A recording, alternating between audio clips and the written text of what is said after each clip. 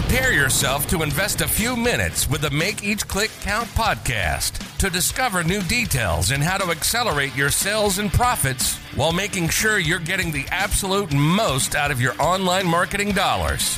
Hosted by Andy Splichal, who's been running paid click campaigns for his clients for 20 plus years. Join us and discover what's working today and start making each click count.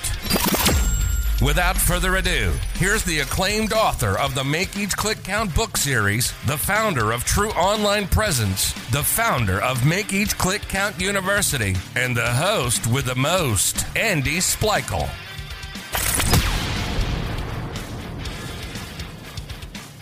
Welcome to the Make Each Click Count podcast. This is your host, Andy Splichal, and we are happy to welcome today's guest to discuss today's topic, which is what you need to know about email deliverability. Today's guest is the co-founder of Inbox Booster, an online software that helps businesses avoid spam folders. A big welcome to Nicolas Topper. Hi, Nicolas. Hi. Hey. Hi, Andy. So, I got to be honest. I can't think of a much more boring subject than email deliverability. But tell me, what has made you passionate about this, and why is it so important for businesses? So first of all, it is boring. You're totally right. There is no question about it. Because why would you? Why would it's not something people care about? They do care, but it's kind of the thing that when it doesn't work, you care about it, and once it's working, you don't want to hear about it. And the way we compare ourselves is we're like plumbers, where you have a clogged pipe, then you call us and we fix it. That's really what we do. And from that point of view, you're right, it is kind of boring. Now it's actually very, very important from two levels. One, for if you're an email sender, like you're sending a newsletter, you have an e-commerce website, if your email is in spam, nobody's going to read it. Even if your email is promotion, most people will have trouble opening it. So you're already in that kind of zone where it's problematic. And the second thing is it's actually, if you really step back just from the individual sender, it's actually a real problem because email is really the only completely open, transparent communication channel. Like you can email the president of the USA if you want, and he's going to read that email, or someone of his team will. Mm-hmm. And email deliverability is really pushing a barrier on that. So it's really closing that open network. And the problem is not that you have a check and balance and that it's a bit closed. The problem is it's a black box. So if you shed light into that black box, then actually you maintain this openness and you understand the rules. And that's kind of what we're trying to do. Now, when do companies realize they have a problem with deliverability? Because I would assume nobody's contacting you when they don't know they have a problem. So what's that trigger that... So first of all, just before answering your question, everybody in their life will have a deliverability problem. Like I guarantee you that, because everybody will send at some point a newsletter in their life. Like we have customers, they're sending wedding invitations. Those wedding invitations are ending up in spam or promotion. We have customers who are actually just sending normal business emails. It happens. So it happens for everybody. So when they realize it, there is two ways. Either you're sending normal emails, and you have people telling you, oh yeah, your email ended up in spam. And this happens more than, let's say, once per month. So this means usually you have a problem. Kind of like when you see a cockroach in your home, usually there's probably 10 times as many somewhere else. And two, the same are from this, or when you see your open rate drops. So when you see something in your business process, like send a newsletter, and you see your email open rate drops or click rate drops, this is usually a sign of the problem. So email, it's one of the most profitable marketing channels out there still. It's probably the most profitable. Everybody is, goes to social, they go to paid, but email remains just the king. But how many companies spend any time making sure emails are getting to their inbox? Do you have a lot of customers that when they come to you, it's the first time they've ever even looked into email deliverability? Or, how does that work? I'm curious. I'm not sure I understood. You mean when they join, when they want to work with? Are these people that have spent time before working on email deliverability, or is it usually the first time they've even? I got it. So usually they notice they have a problem. They go online and they type it on Google, and actually there is somewhat of a cottage industry to fix that problem. There are a lot of providers, but basically it's about like give me money and maybe we'll be able to figure out your problem. So here is a list of 10 things you can do. So you have to type these two approaches. Ours is very different. So usually, but we're not as good at in marketing as the others because we're just starting. So usually they have tested some other solutions. They didn't work and they come to us. Got it. And so how do you do it?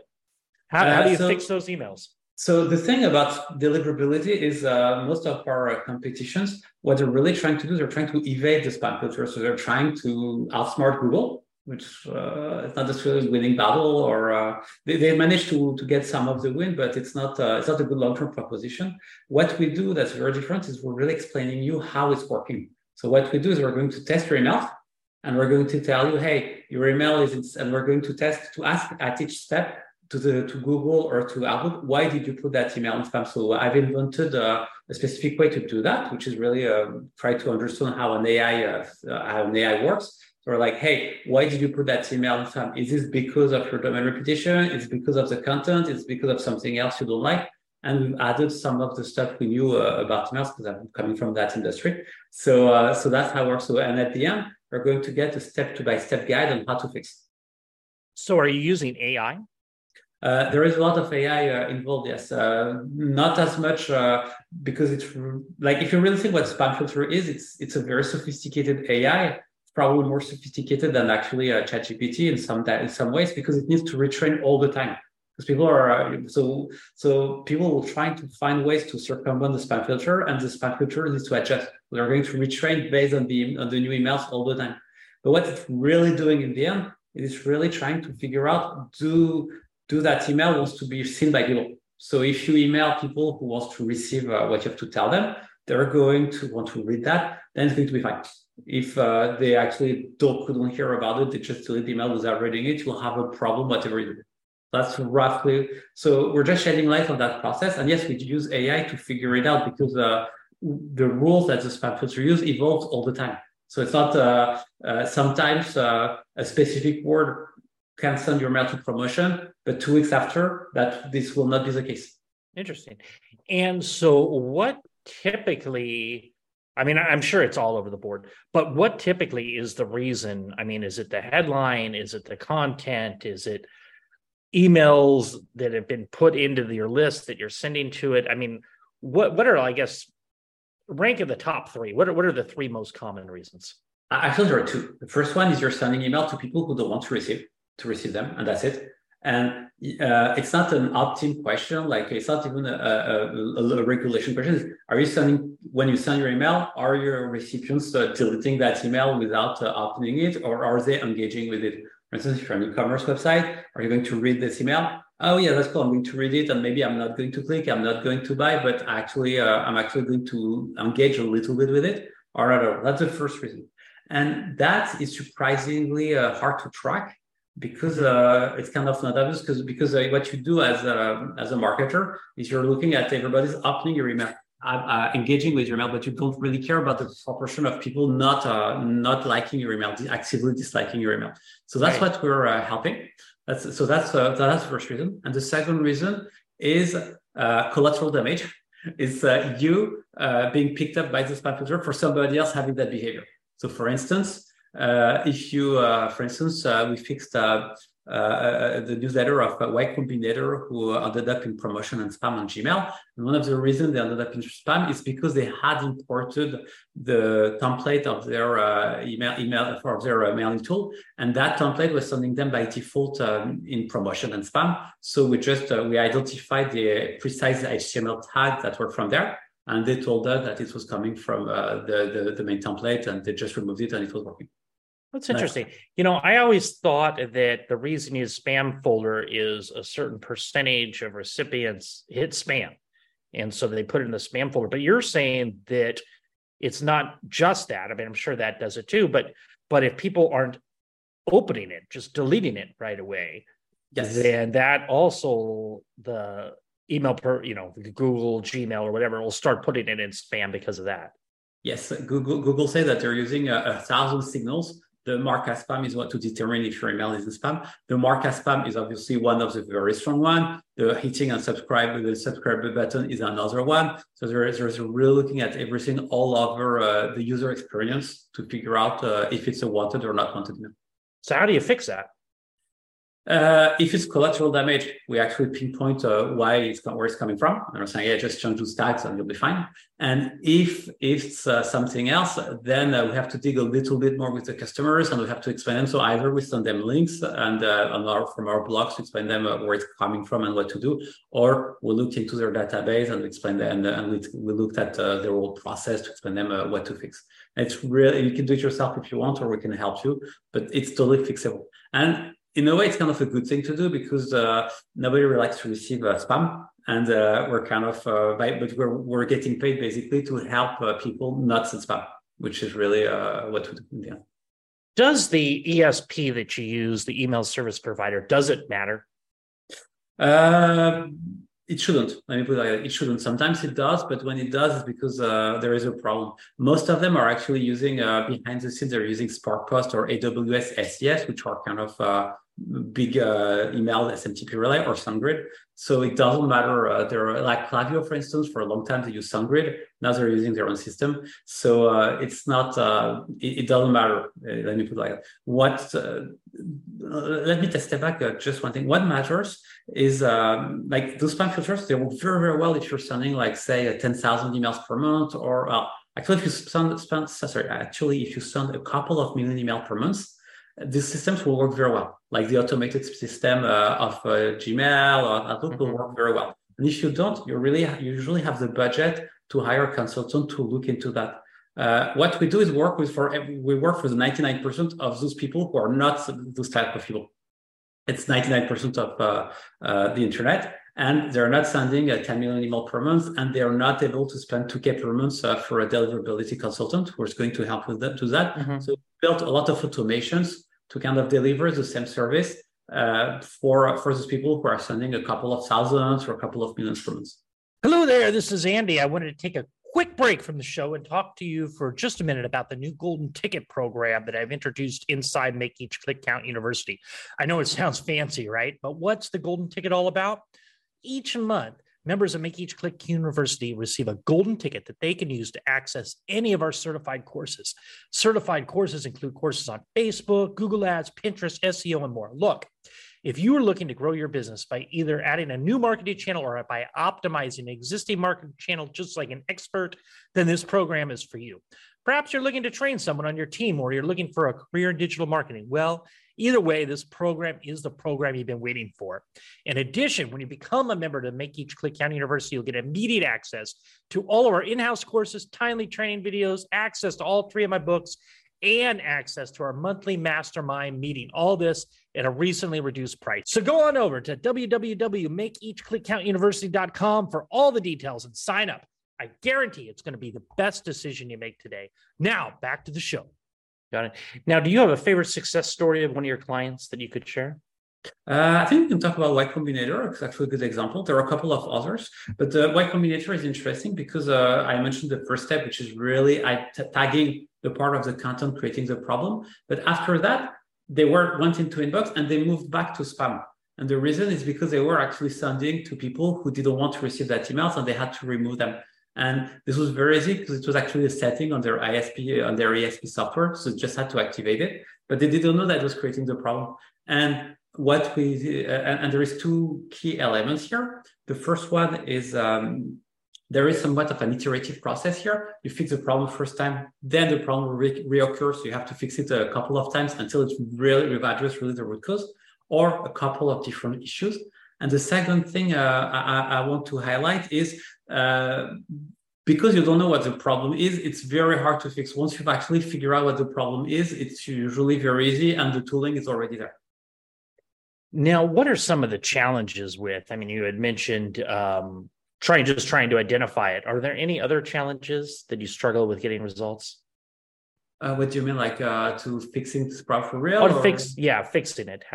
What are some of the main challenges? Yes, some customers are, so usually we tell them like there is not much we can do for them. But for some customers, if they basically scrape list on the internet and they send emails to people who don't care, then they're always going to have a problem. And they basically are trying to find a way to evade the spam filters. So it's more an attitude problem. So in this case, we cannot do too much. If, on the other hand, they're actually careful and they're respectful of the recipient's time, then usually we can find a solution. Which I don't think we have a single instance when it didn't work. Now, on the other hand, when they didn't really want to do their homework, yeah, sometimes in this case, it's not working. But in this case, we pay them back and we don't really want to work with them. Right. Now, how do you think email is going to change over the next 12 to 18 months, especially with AI becoming more prevalent? Do you see any changes coming? We have seen already changes. So, for instance, a lot of the tooling, which is called like mail warm up and all that, stopped working because of these AI explosions. So, and a lot of times now, AI spam filters have become a lot more restrictive, and it's a lot more content based than before. So it's already there because everybody's sending a lot of content now, and they're generating an email is costless now. So it's very, very easy. Before it used to be unlike the template that you're sending, now they're a lot more careful. And because of that, there are a lot more false positives with actual normal people, like just you and me sending a business email. This would be one problem. So that's the first thing. And the second thing is kind of what I think is people will send less email because the time of the newsletter where you would blast a newsletter to 1 million people, it's kind of done now. What I've seen happen is this is emerging like, so people are like big senders are sending less emails and they're sending a lot more personalized emails. And on the individual sender side, they're sending a lot more newsletters. So those kind of things those two categories are merging, like from the two extreme, from the individual sender sending more email, a newsletter, like I don't know if you have a newsletter, but even if you don't, you probably will have one. And if you have one, you're going to be a little bit more active. Everybody has kind of a Substack or something going on. So everybody's going to have an email, or they'll have a couple of thousands or a couple of hundreds people. So we see that a lot more. And conversely, people sending millions email. Now they're really sending very, very tailored content. So in the end, it's kind of everybody's merging towards the red to this a lot of small newsletters, a small volume newsletters. Does that make sense? Does that make sense? Or yeah, no, absolutely. Now, what are some steps that a listener could take to boost their deliverability, or are there any, or do they need to typically hire a deliverability consultant or firm like your own? So before boosting your deliverability, you need to know if you have a problem. And as you mentioned initially, this is kind of one of the first points. The way you do it is you can use our test on Inbox Booster. It's free, and we're going to tell you if you're in spam or not. And even if you do, you'll get the first analysis for free. It's pay as you want, so you can pay. What's the name of that site? Inboxbooster.com. Okay. And this is so if you take your site, you can send your creative here, you can send a test email, and it will tell you if you're in spam or not. And that kind of will tell you how big of a problem you have already. That's what I would recommend, but I'm slightly biased, of course. But if you want to do it yourself, you need to create yourself a test account on Gmail and send an email of that. The hard part is Gmail spam filter is very, very smart. So if you're sending, say, 5 times your own newsletter or your mail there, it will understand that you want to receive it on this test account. So you need to rotate those test accounts very often, which is what we're doing for you for free. So who is the perfect client for your guys' service? Is it B2B, B2C, all of the above? What are your usual clients?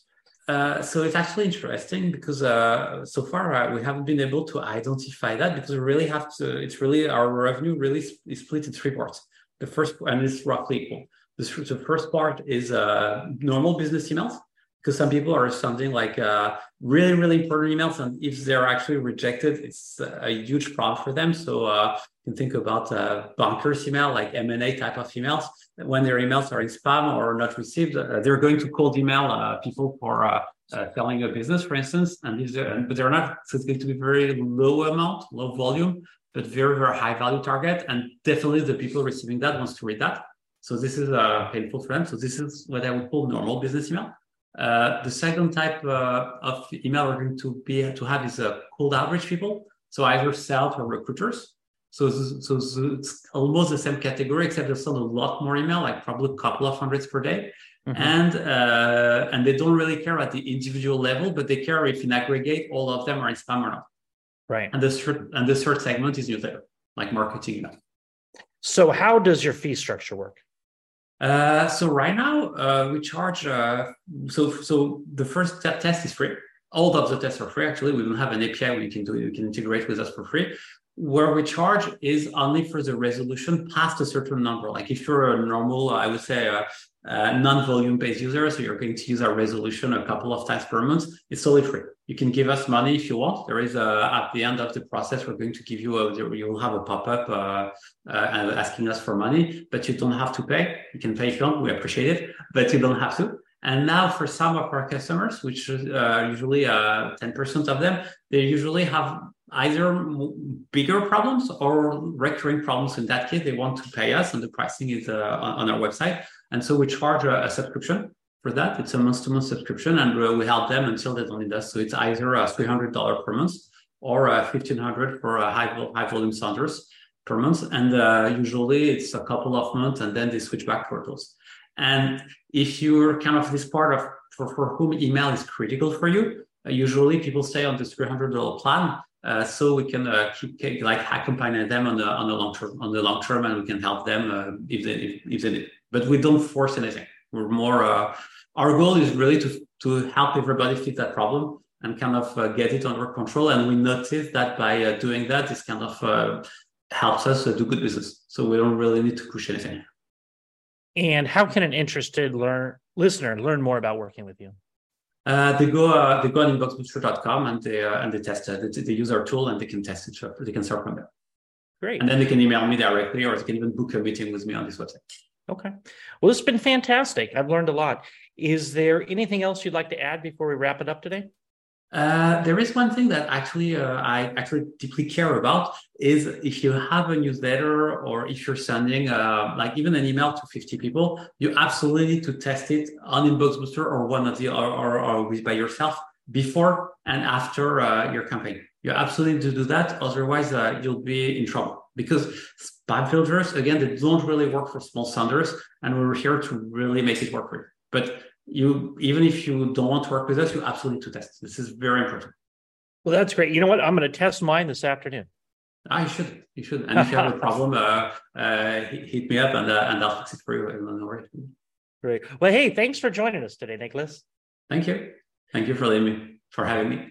For listeners, remember, if you like this episode, please go to Apple Podcasts and leave us an honest review. And if you're looking for more information regarding Nicolas or Inbox Boosters, I'm going to put the links in the show notes below.